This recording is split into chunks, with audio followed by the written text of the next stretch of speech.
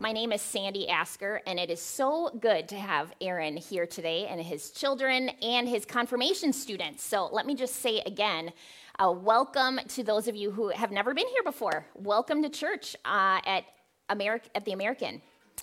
We are starting a new sermon series today, and I'm super excited about it. And I'm going to warn you, this is going to be the interactive part of the service, okay? So everyone, come with me. What is one word that you have used to describe this past season of COVID? One word.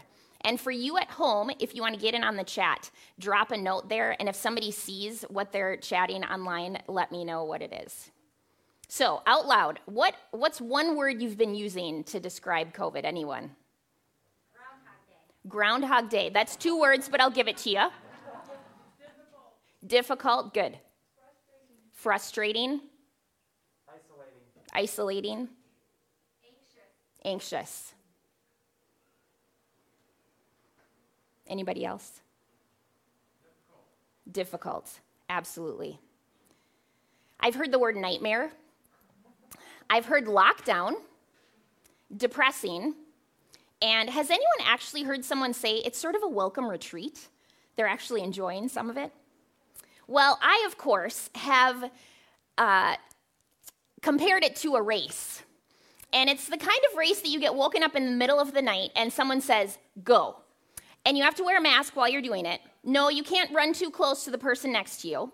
We have no idea how long it's going to be. No, I don't really know the course. And the people along the way actually have no idea what they're doing too, but they do have some supplies for us. You have not trained for it. You've definitely not slept or eaten well to get ready for it. And actually, along the way, someone might come alongside and run next to you and say, by the way, you might think that that's the finish line, but we've had to extend it.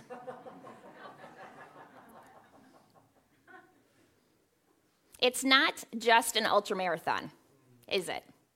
It's something beyond words. But I think that we could all agree that there have been aspects of it that have been hard. We're going to spend the next 3 weeks talking about when the journey gets hard, what do we do? And what does God have for us? Perhaps COVID's not the hard thing for you. Maybe it has been a retreat. I really do know people that have said, man, this is nice to kind of slow down. We've had more family time. For you, maybe it's fighting cancer or chronic pain. Maybe it's a relationship. Or maybe for those of you in the room, we're just trying to get through the school year, right? Like what's going to happen next? Are we in? Are we out? Are we online? Or are we in person, right? We're going to try over the next 3 weeks to give you a word for when the journey gets hard. And today's word is perseverance. This word indicates a struggle by definition. As I studied this past week, I looked up like business articles, I looked at history, I looked at famous people, and there were a few people that came up in my study, and I want to share with you about their lives, okay? Did you know that Thomas Edison, famous inventor, he was told at a young age, you're never going to amount to anything. Walt Disney was fired from a job because he wasn't creative enough. And the first time that he presented Mickey Mouse, it was rejected, and his first business went bankrupt. Dwayne "The Rock" Johnson, he fought depression, failure in the NFL, and other football programs. Michelle Obama every day went to high school thinking that she was not good enough, and it was confirmed when her guidance counselor told her she was not Princeton material. Perseverance. This is a term that many of us are somewhat talking about in these days. People will ask me, how you doing? And sometimes I say, you know what, we just have to take this day by day, don't we? And some people will respond with, maybe minute by minute. It is not a vacation. And as we're in the midst of this season, I think if we were honest with ourselves, we would say, I need some more perseverance. We're going to be looking at Romans 5 today. So if you have a Bible or if you have a device, turn on Romans 5. Paul is writing to a church in Rome. They are a very diverse church. We actually studied Romans about a year ago, and we talked about this. It's a unique church in that you have people who have been Jewish, believing in God, following God's law, and now they've understood who Jesus is, and they've said yes to him. And then you have other people who have no idea about God's law in Judaism, but know who Jesus is and have said yes to following him. And they've come to try to get together. And you can imagine maybe there were some challenges.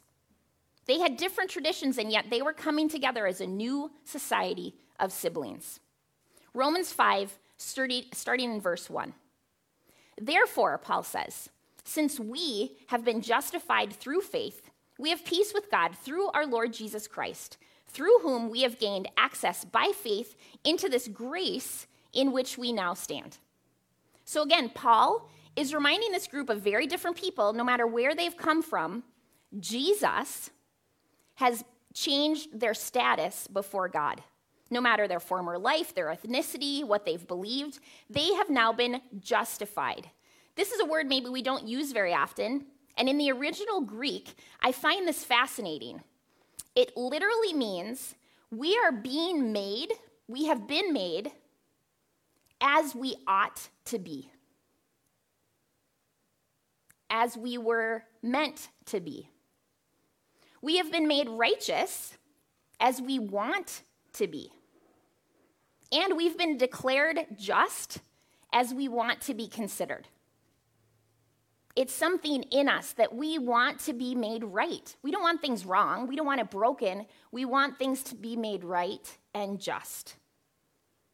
Now, in this section, I find it interesting that Paul doesn't say, you individually have been justified through your faith in Christ. He uses the word we, and it's a very communal section of Romans. It's not just me and Jesus shut up in a room somewhere just trying to get through COVID. And thank the Lord, I've said yes to Jesus, I'm justified. I am part of a community. He has called me to be part of a society of siblings, and we, through Christ, have been made justified. This whole section uses the communal language, and he also says we have not just been justified, we've gained access by faith, and we stand on grace. It also says that we have peace with God. Continuing on in Romans 5, verse 2. And we boast in the hope of the glory of God. Not only so, but we also glory in our sufferings because we know that suffering produces perseverance. Perseverance, character, and character, hope. Now, this one kind of cooks my noodle, I have to be honest. I'm looking into the face of some of you that as I say this, it's very humbling to say it out loud. I might not say it except it's in the Bible. There's a reason to boast, Paul says, because of suffering. Because our sufferings are not in vain. They produce something, according to this section. Now, I will confess, I've had hard times, and we could talk about it sometime. But I don't know if I've ever boasted in it, and I don't really know if it's true suffering as the Romans were going through at this point because of their faith. There are others out there in the world, I mean, literally, just click on a news site. Mass shootings, COVID continues to kill, elderly Asian Americans being beaten.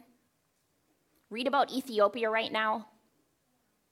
Go talk to your neighbor and see what's happening in their lives. Near and far, there is real suffering. And sometimes when you talk to people who are suffering, they're going to say, that's bull to this section. And I might even say, gosh, I'm having a hard time seeing the promise fulfilled in your life as well. And I want to acknowledge that that is a mystery of faith. But I will stand on the word of God today and say, Paul says suffering can produce something, and that something is good.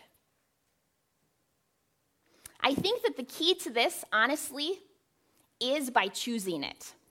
It produces something if we're in the suffering. Hebrews 12 says to us, let us run with perseverance the race marked out for us. See, even the Bible likes talking about running. It's not just me. Fixing our eyes on Jesus, the pioneer and perfecter of the faith. For the joy set before him, he endured the cross, scorning its shame, and sat down at the right hand of the throne of God. Consider him Jesus, who endured such opposition from sinners, so that you will not grow weary and lose heart. Perseverance, it means to continue, a steadfastness, not to faint, waiting constantly, adhering, holding on to. And in the English, by definition, it is when you're pushing against something. It's not just like riding the rail, right? This is what Jesus did. This is who Jesus is. Sometimes, because of the book of Isaiah, we call him the suffering servant. Romans 5, verse 5.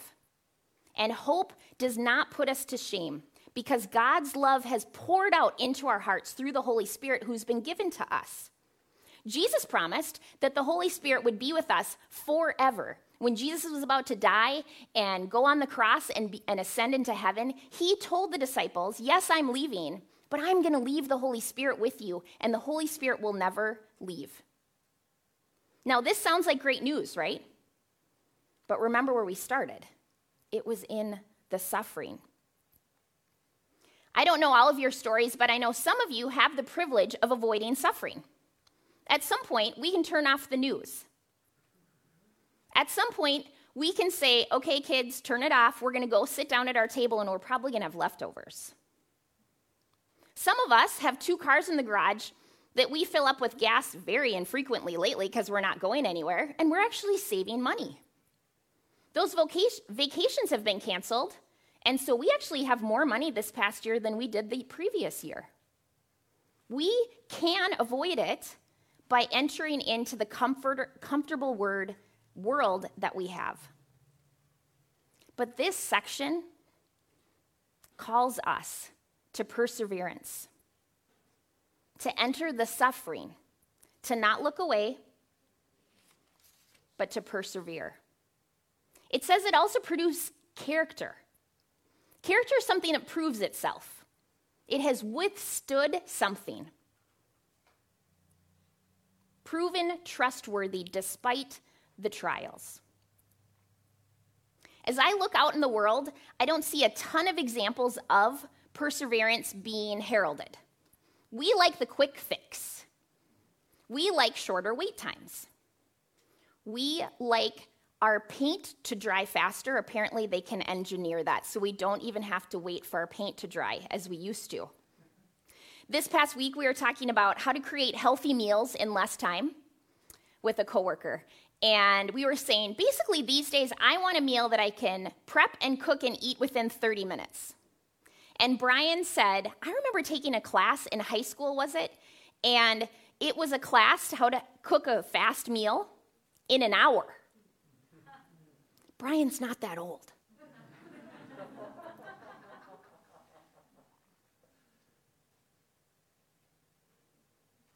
When the journey gets hard, people of God, we have a choice.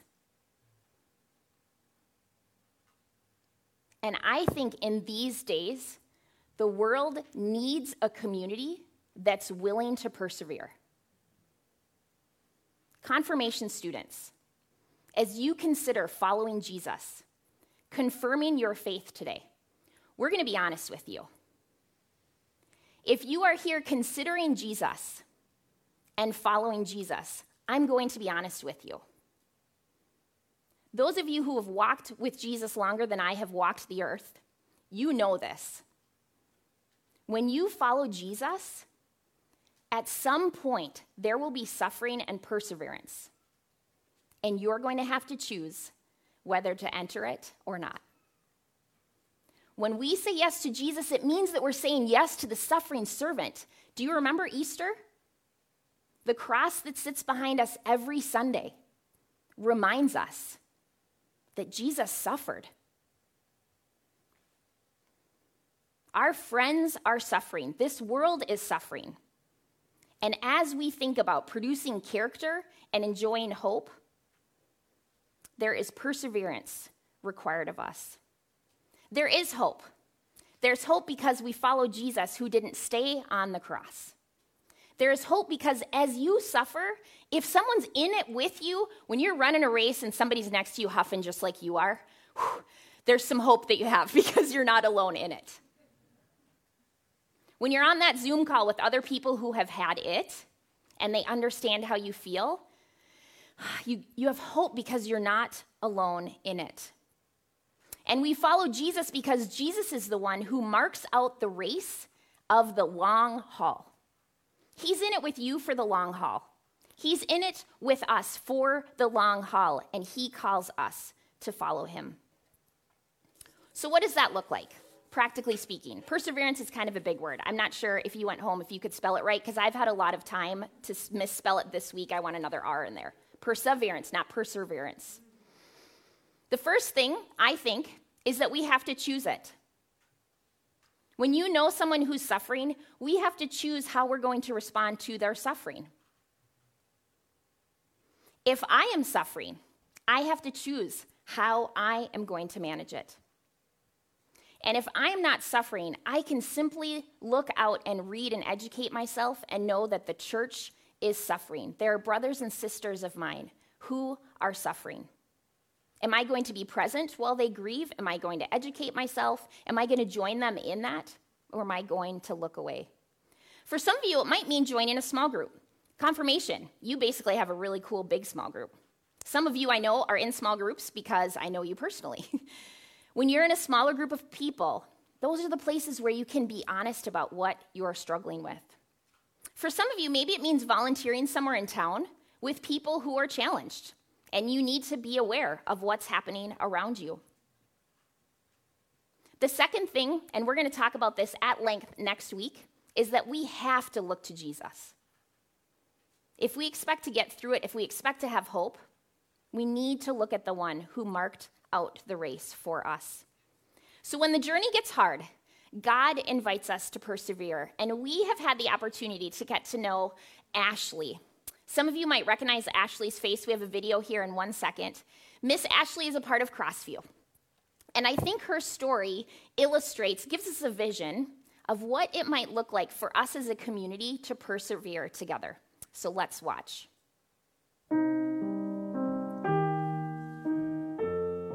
My name is Ashley Dolman. I was born and raised Catholic, and religion was always something we just did.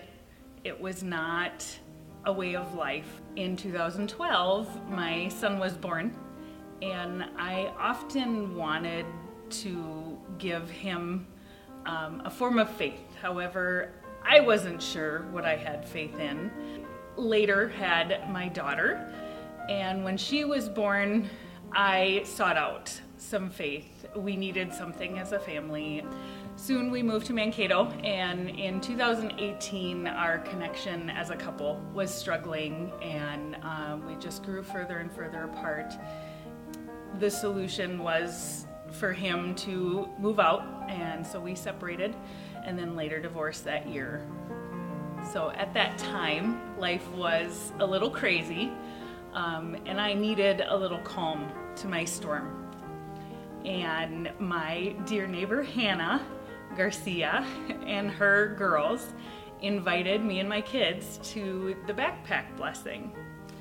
And although a little reluctant, I thought, you know what, this might just exactly be what we need. So we attended that service and were instantly hooked. Every Sunday gave us a further connection, and the kids soon would ask when we were coming back.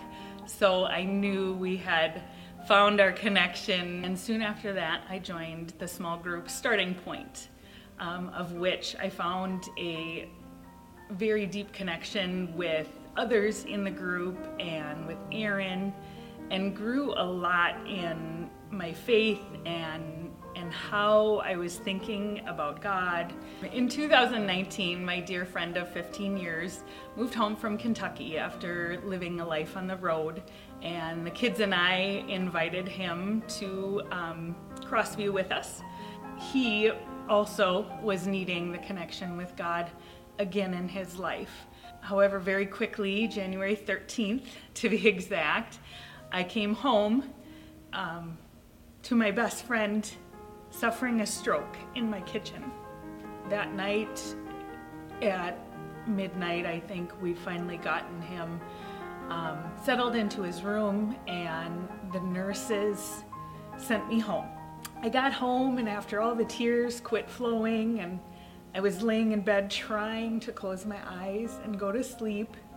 I knew that wasn't going to happen. I needed help.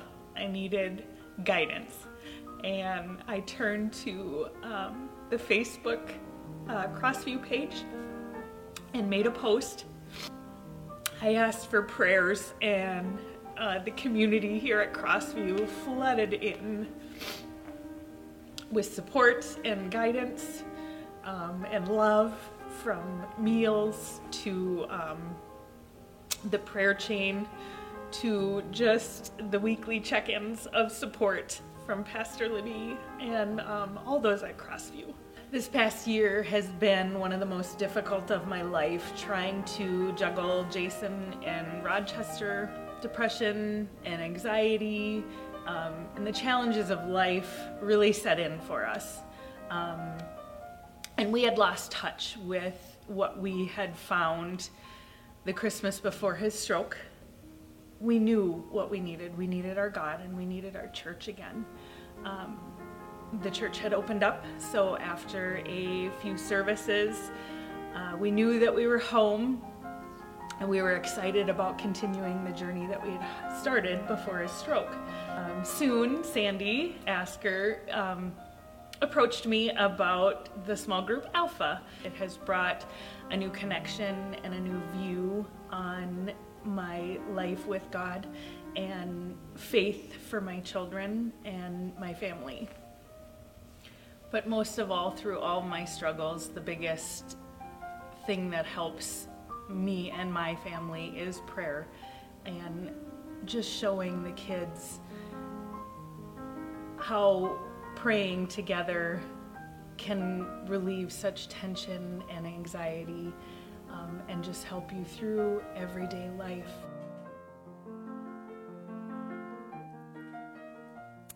So as I listen to Ashley's story, I'm reminded that Ashley is one among many here in Mankato and the surrounding area. And she had a friend that invited her into her life. And because of that, Ashley and Jason and Ashley's children, when it hit the fan, they were not alone. And it's helped her persevere. And Ashley and Jason and others have chosen to let us into their suffering, to let us in and let us know how we can help them. It's been a privilege to get to know Ashley, to cry with her, to see how she's doing. And there are many others of you, when you are struggling, you let me know what's happening.